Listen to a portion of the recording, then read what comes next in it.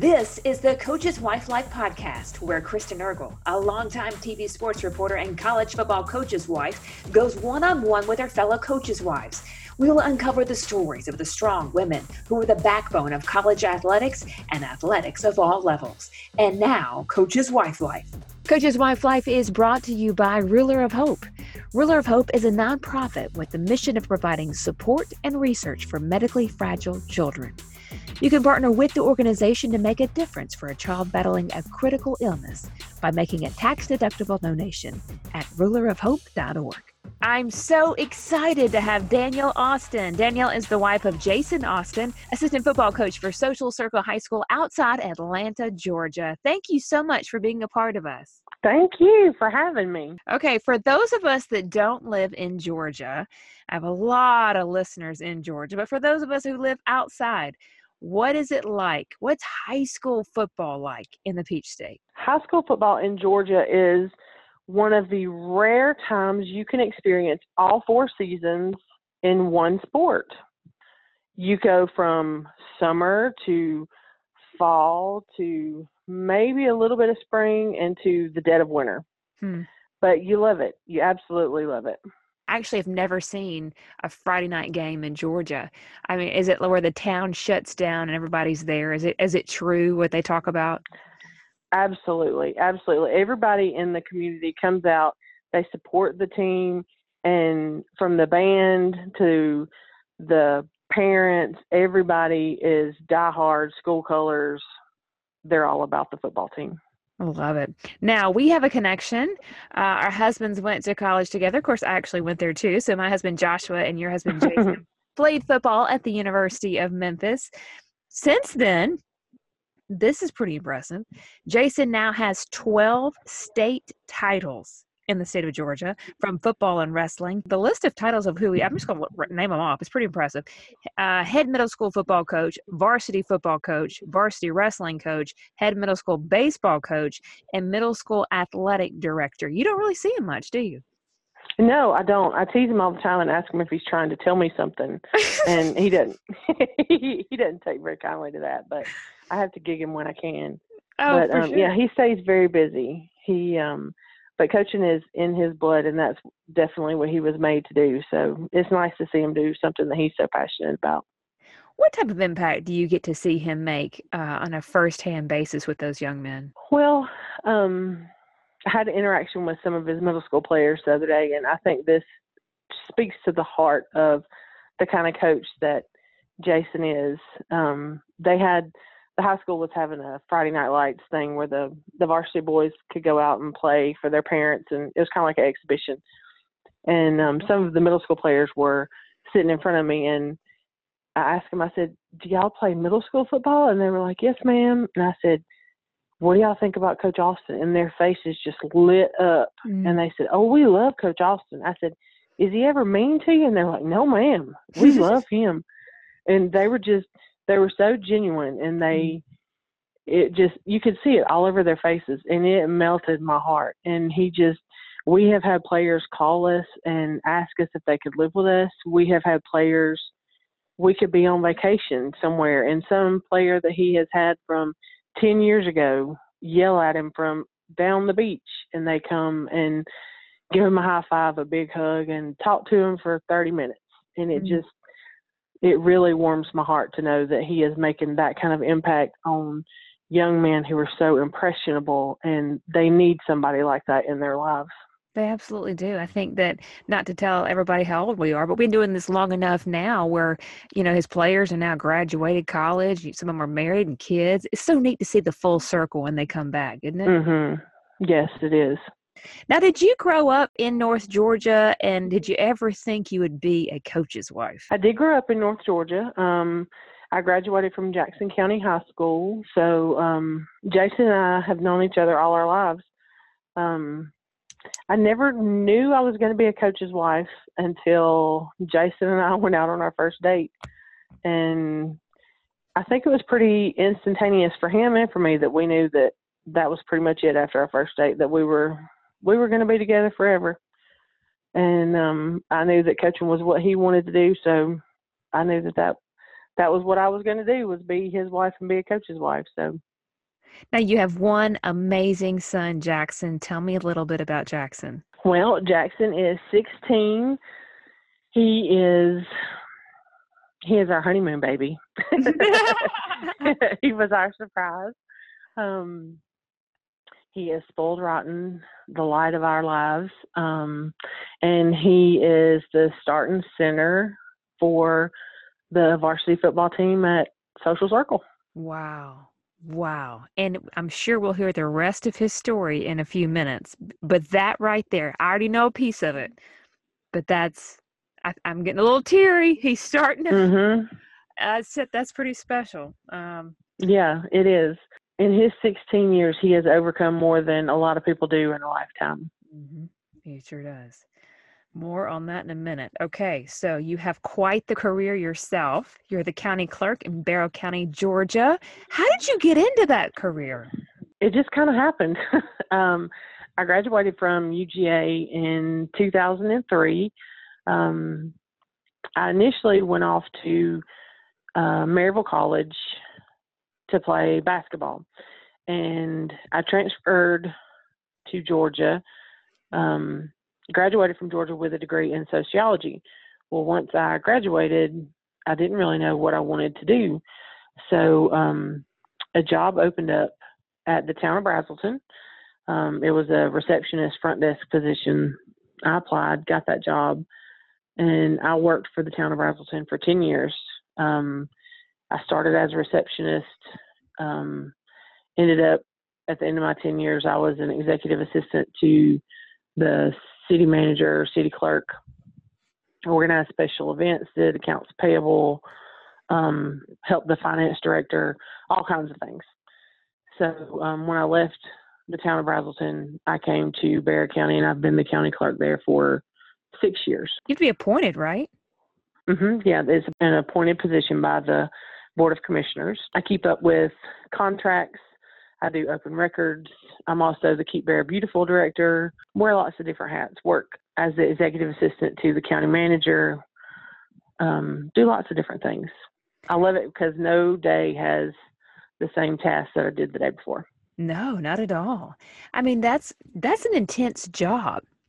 Are there some Yes, things that you it is. kind of do to handle that workload, be an involved mom? And then it sounds like Jason is involved year round with different sports. I mean, what are some things that you've done to try to handle that load yourself? Well, when Jackson was young, there's no way we could have done it without my mom. She has helped us tremendously throughout the years, and she even helps us tremendously now, but she has always been a very important cog in our wheel that helps us keep going.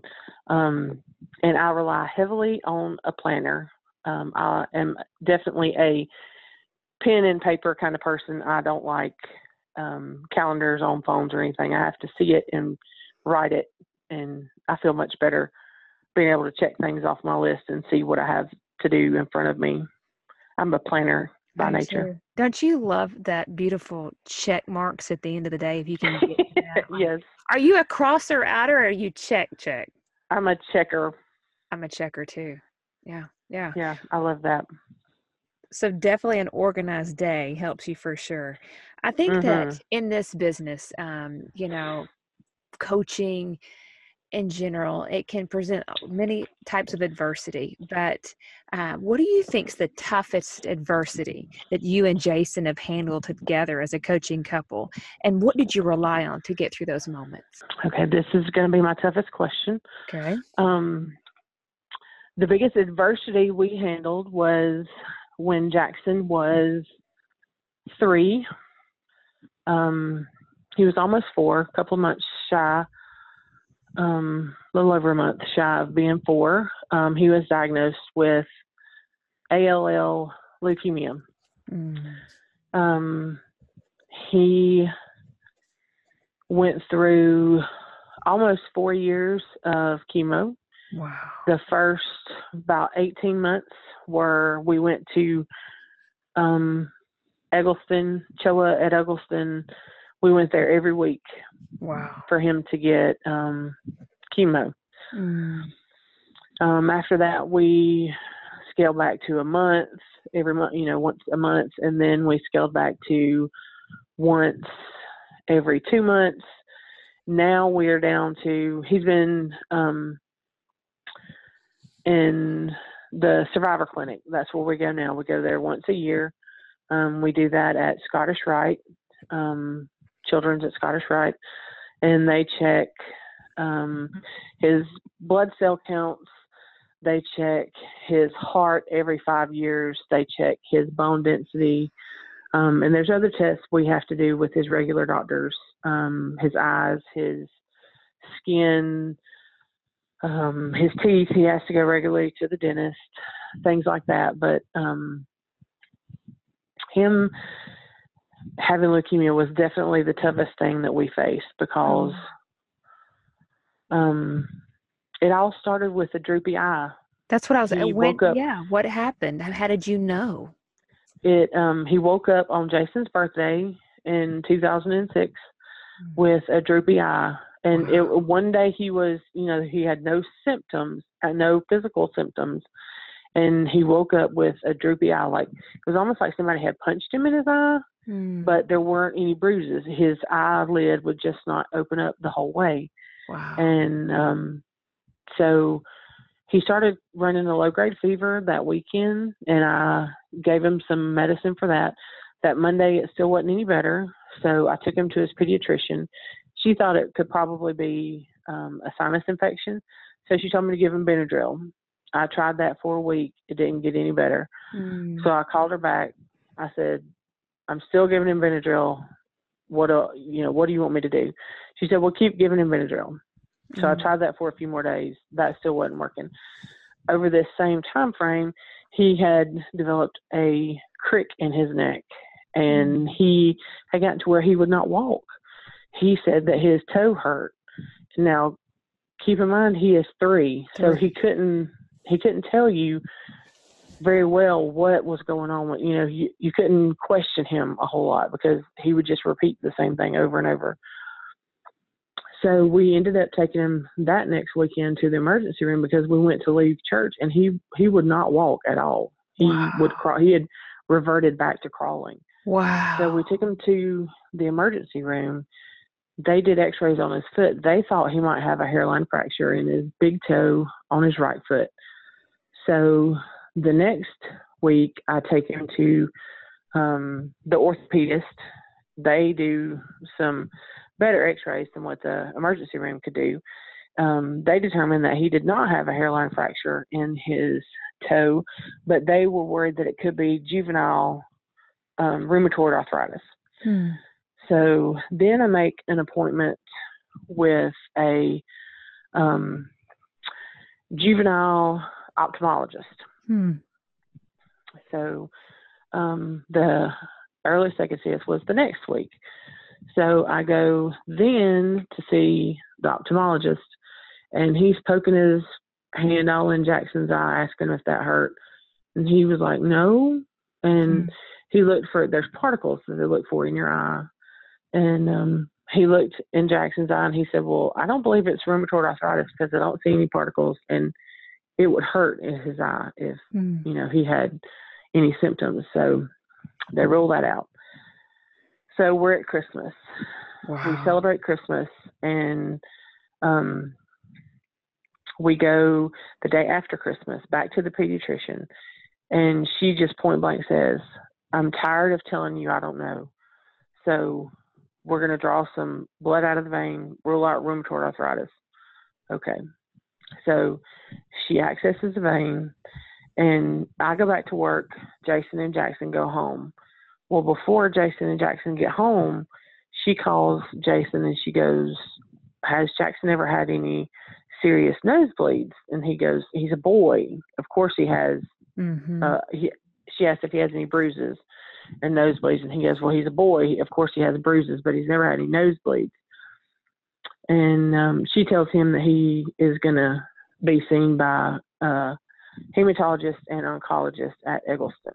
Oh. And so Jason calls me and tells me that, and I have all these other questions, and I'm badgering Jason, and he's like, I don't know, I didn't ask that.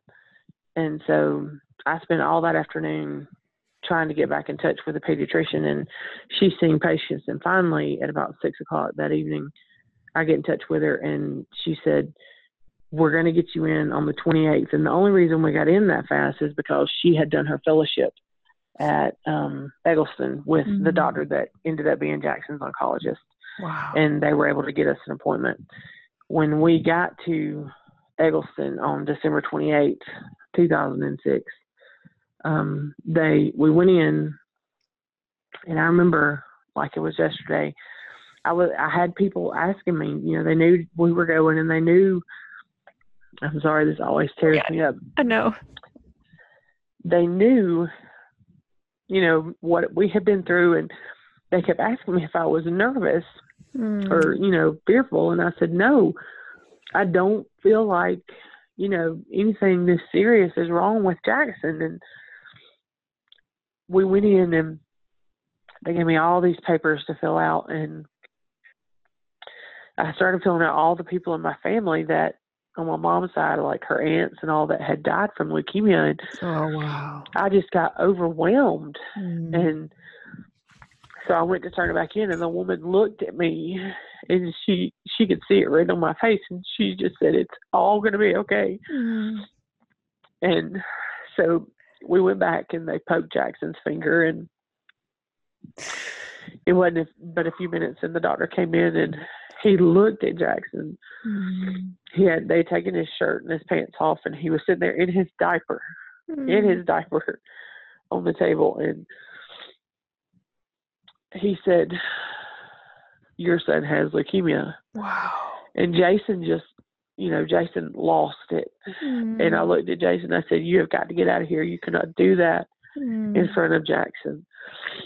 So he went outside, and I was livid. I mean, livid, because of everything that my son had already been through, and none of those doctors could tell us anything like that. And so I looked at Dr. Keller, was our oncologist,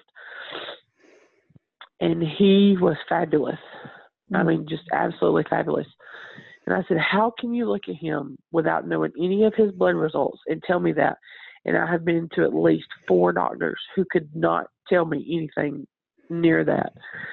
And Jackson had what they call petechia all over his body, and that's little tiny busted blood vessels. Wow. On his arms, on his legs.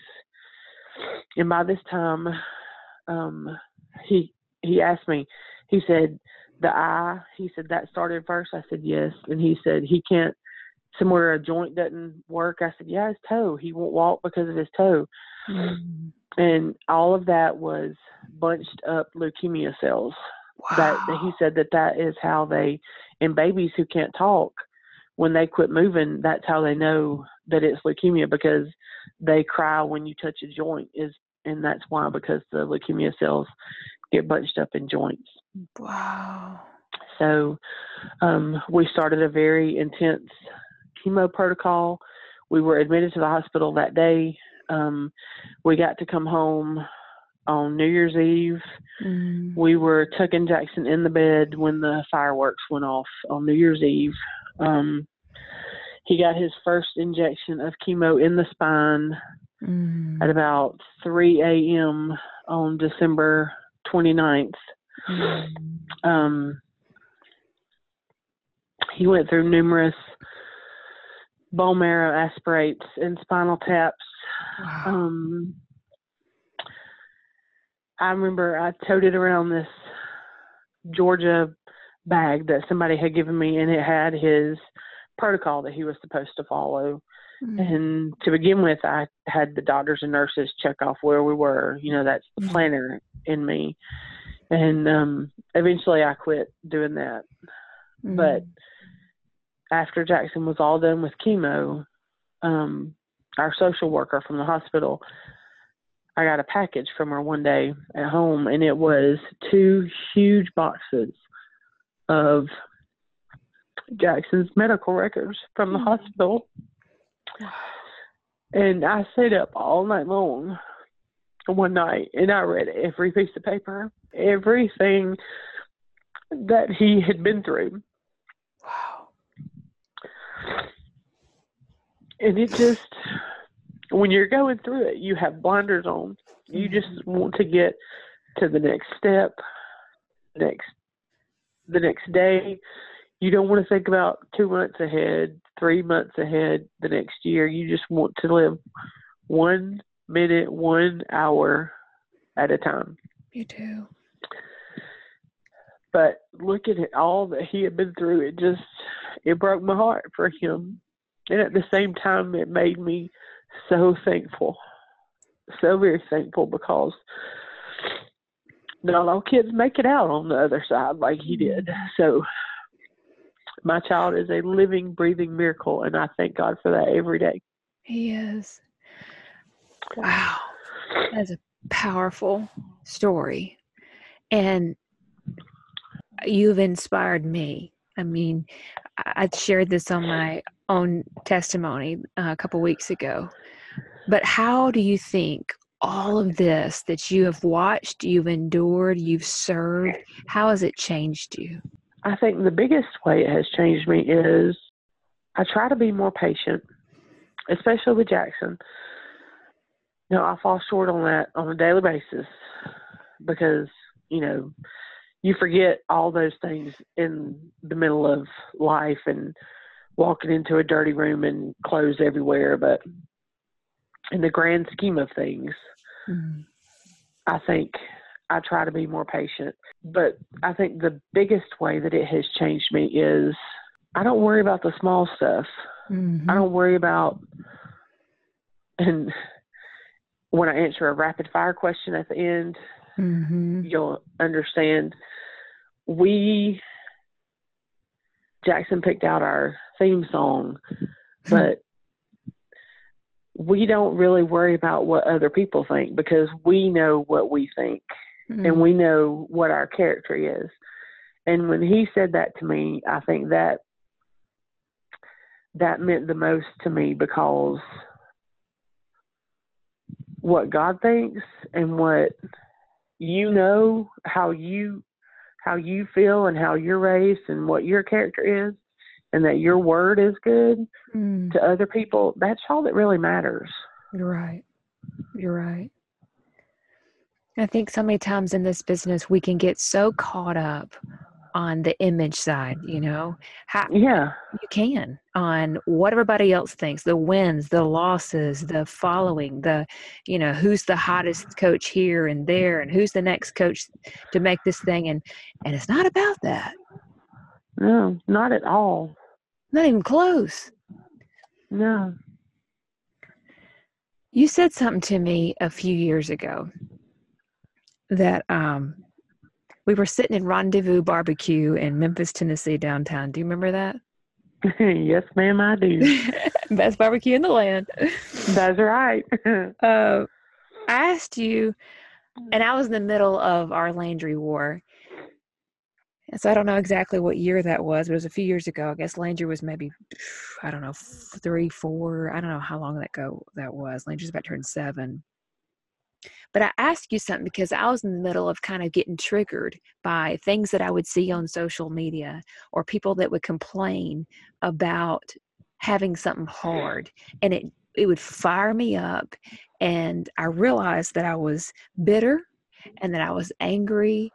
And so I just kind of said something like, don't you just get annoyed when people complain on social media about their life when it's just not as hard as what you faced? And your immediate response, you look up at me, I'm sitting diagonal from you, and you just said, you just don't know what people are going through. And you told me that you try to have compassion for people who may not have the exact hardship. They may have something that you just can't see that they're battling. And this sent me on like a 2-year, almost like an investigation of my heart, where it was like, I'm not like that at all. It was like the first time I had seen that, I guess that it was affecting me in one way specifically, where I was angry or bitter or something, you know? And I thought, I don't want to be that way. I want to have that response. I want to have, when, you know, when somebody asks me in passing, the first thing that comes out of my mouth is compassion for others who may not, in my mind, deserve compassion. How in the world did you get to that point? I mean, what inspired you? How did you see it that way? Because my natural response was not to see it that way. Well, let me tell you, it took me a long time to get that way.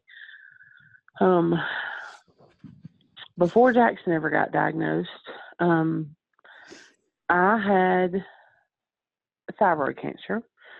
Mine was easy. All they had to do was take my thyroid out, and I was done. My dad died from cancer. His was very quick. They found a spot on his liver, and 3 months and 3 days later, he was dead. Oh, wow. I was a daddy's girl growing up. I loved my mama. Wouldn't give me anything from my mama, but I was always a daddy's girl.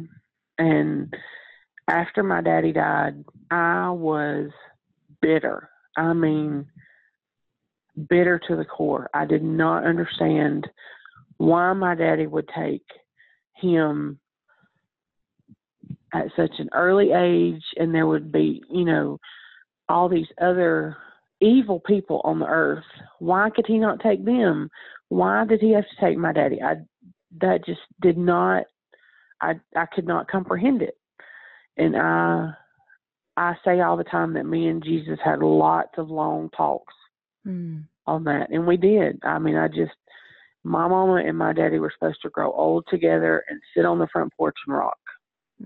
And those plans just got shattered.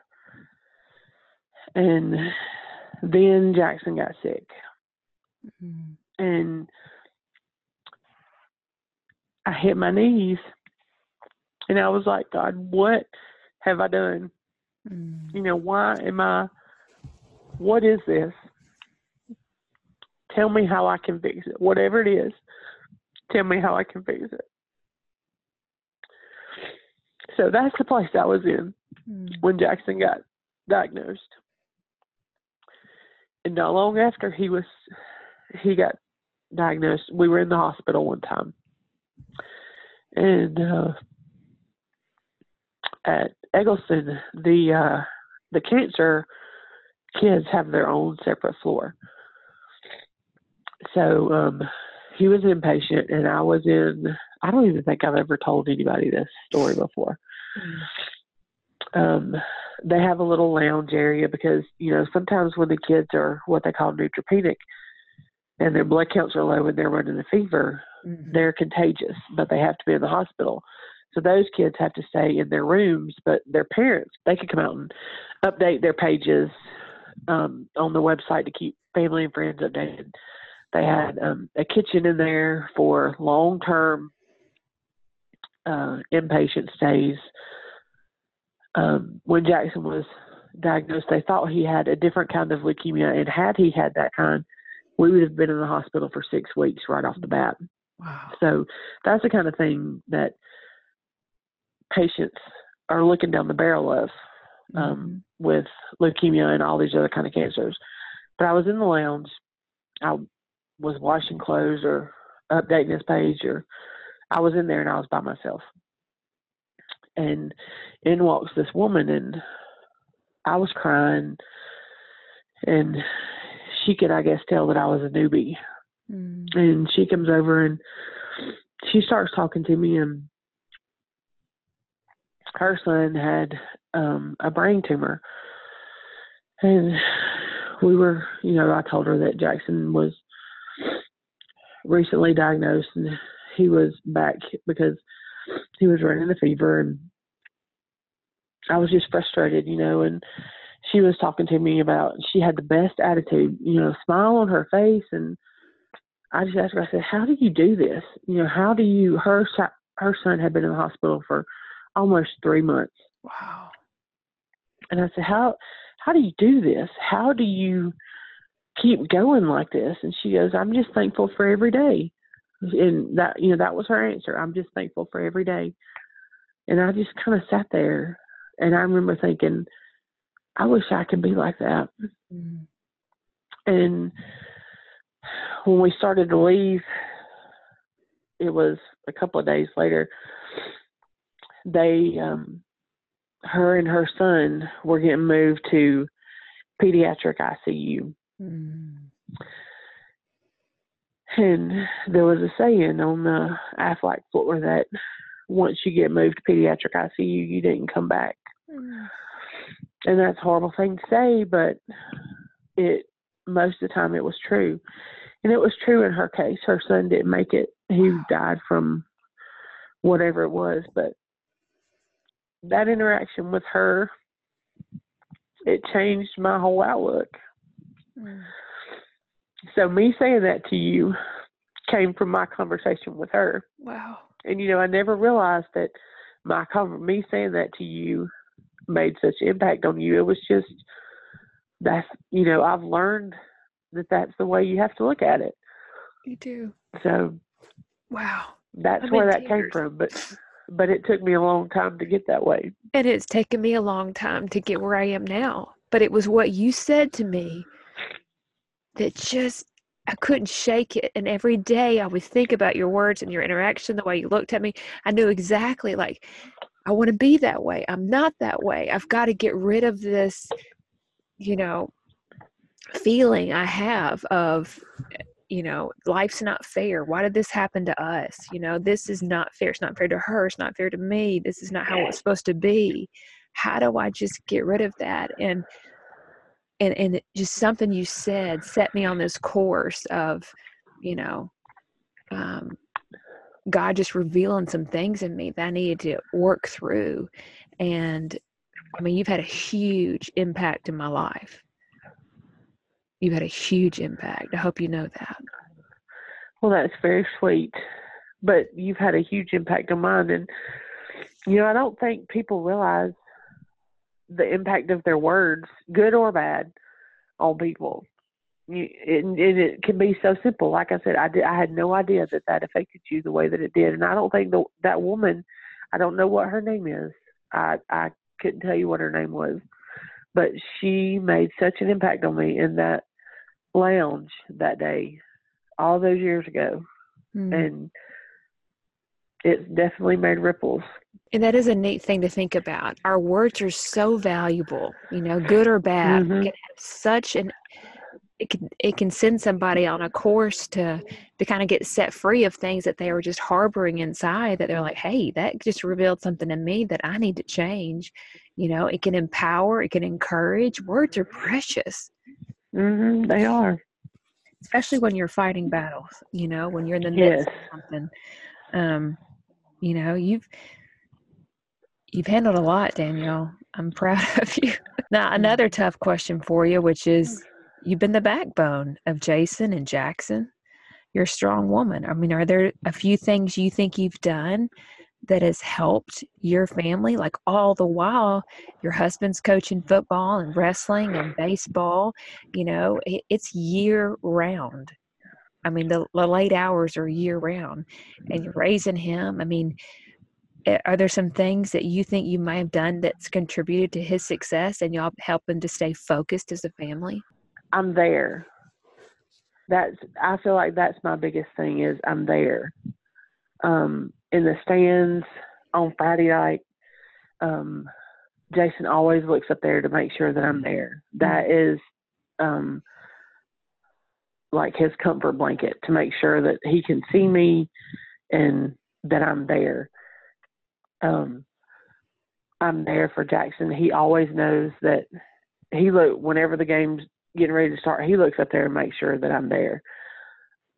Other than that, they always know that I will be there for whatever they need. If whatever it is, they forgot a uniform, they need something, they know they can count on me. But I don't feel like I do anything extraordinary. I don't feel like I go the extra mile over and above what any other coach's wife would do. I mean, I'm running the race just like you would or another coach's wife would. We do what we need to do to make sure our coaches are taken care of and our children are taken care of. Other than that, I don't consider myself doing anything special. Looking now, starting center for the football team. I mean, when did he start getting healthy, and when did he become a pretty solid athlete? He ended chemo in March of 2010. He was considered in remission 21 days after he started chemo, but they have a very strict protocol to follow with leukemia patients. So he had to do all of his rounds of chemo, and boys actually have to do an extra year of chemo because of their testicles. They say that if leukemia were to come back in a boy, that's generally the first place it would come back is in their testicles. So they have to do an extra year as opposed to girls. Wow. So he ended his chemo March 1st of 2010. And he said the other day that we threw him a no more chemo party in March of 2010, and next year he will be chemo free for 10 years. So he said he wants a no more chemo ×2 party next year. A big bash. That's right, a big bash celebrating 10 years off chemo. So, do you ever get emotional watching him play? It is very emotional. He has had 2 concussions playing football, which my mother does not like. She would be happy if he would quit playing football.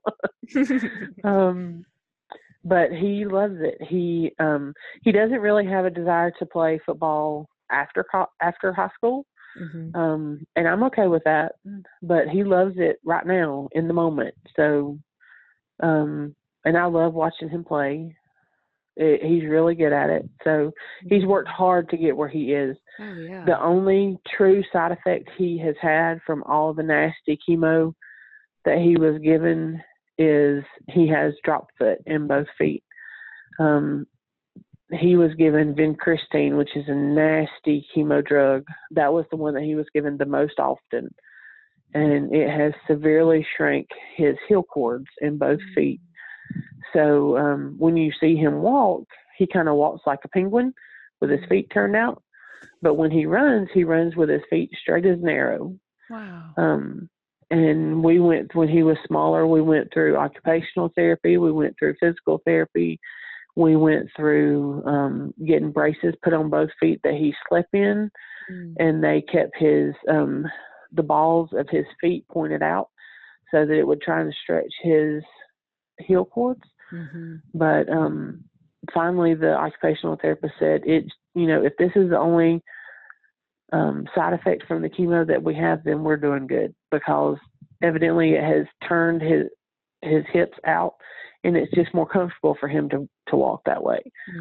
So we make sure he has good shoes during the day, and he's good. So that's the only real side effect that he has. Wow. That's I just love hearing about his journey and what he's overcome. He's strong like his mama. He is strong. He is very strong. Those tough days, though, we come home sometimes, you don't win them all. He comes home after a loss. Are there some things that you try to remind Coach Austin of? I don't think you ever called him Coach Austin, Jason. Some things you remind him of during those low days, during the ebb and flows of the highs and lows of coaching football? He had one of those today. They had a middle school game, and it didn't turn out the way he wanted it to. So I remind him that he's building character in those men. It doesn't necessarily always get reflected on the scoreboard. And whether they come out victorious or they come out not victorious, he's going to win with them in the end. And I know that's easier said than done on my part, because I'm not the one who has invested all that time in them and want them to reap the benefits of their hard work. But I see the benefits of his hard work when I look at those boys in the stands, and they're so proud to call Jason their coach. He doesn't get to see that, but I get to see that. So all I can do is remind him of times like that when he's had a tough day, and hope that it will build him up enough to get him through to the next good day. On the good days, do you guys have traditions after big wins? Is there something you cook? I know Jason's big into grilling, right? Jason is big into grilling. He loves cooking on the big green egg. I see those posts, and I'm like, oh, gosh, why can't we live next to the Austins? Why can't we be neighbors? We have a tradition, win or lose, we have a tradition of I always have to go down on the field, and he always has to get a kiss after every game. Win or lose, that has to happen. Jackson has started a tradition after every home game we have to go eat at the Waffle House. Yes. So I don't know. I don't know how long that's going to last, but that's Jackson's tradition. I like it. All right. So what are some of the ways that the two of you try to stay connected during the season? You'll have a date night? We do have a date night. In fact, we're having a date night this Friday night. Our date nights during football season are going to scout other football teams. Yeah, they are. That's awesome. Hey, it's alone time. We capture it in, love it. That's right. You do what you got to do. Yeah. Do you get any downtime? I mean, you work a lot of hours. Mom, wife, what do you do when you actually get a moment alone? I binge watch my favorite shows on Netflix. What do you love? Jason calls it Renaissance stuff, but I love watching older TV shows like The Crown or The Tudors or Versailles or Reign or stuff like that. Renaissance, I love it. What are some of the most rewarding aspects to you about being a coach's wife? Well, like I said earlier, the little middle school boys that I talked to, that facial expression they had was priceless. The look on Jason's face when they have a big win, the pride that you can literally see on his face. And it's not necessarily because of something he's done. It's the pride that he feels for what his players have done. He loves his players realizing a goal that he has helped them to achieve. And that to me is so heartwarming, and it makes me so proud for him because he has invested so much in those young men, and that is what I love the most. Very, very special. 12 state titles. Do you have an all-time favorite coach's wife moment? Out of all those state titles, my favorite moment was when Jackson stepped on that field as a varsity player and Jason was there to coach him. That's my all-time favorite coach's wife moment. After going through what Jackson had gone through, even more special. Yeah. Okay, rapid fire. You ready? I'm ready. Okay, what's the last book you've read? Ducks Can't Go to Eagle School. Okay. Coach Jason Austin surprises you and walks in the door with concert tickets. What would be printed on that ticket? Luke Combs. Yes. Everyone has a few things that might need replacing around the house. What's the ugliest thing you own? A Holy t-shirt that I love to sleep in. If you could have dinner with someone other than a family member, current or from history, who would that be? Winston Churchill. Oh, interesting. What makes you say that? Because I think he was an amazing leader, and I would just love to sit and have dinner with him. You get a night alone, what show would you binge watch? The Crown. I can't wait for the new season to drop. Okay, you lock your keys in your car, your husband's at practice. Who's the first person you call? My mama. Yes. Do you call her more than one time a day? Oh, yes. She like your phone call to work, from work, middle of work. Yeah. If your husband wasn't a coach, what would he be? He would be something in emergency services, law enforcement, fire department, something in that line. Yes, I could see that. Okay, if your family had a theme song, what would that be? This is my fight song. And Yeah, that Jackson picked that out. love it. If you had a superpower, what would it be? The power to heal. Yes, without question. Thank you so much, Danielle, for sharing with us, for opening your heart, for inspiring us, especially me. This has been absolutely powerful. Well, thank you. I really appreciate you having me. I really enjoyed it. Make sure to subscribe to the Coach's Wife Life podcast. And for a replay of this episode or previous episodes, visit coacheswifelife.org and follow us on social media at Coach's Wife Life.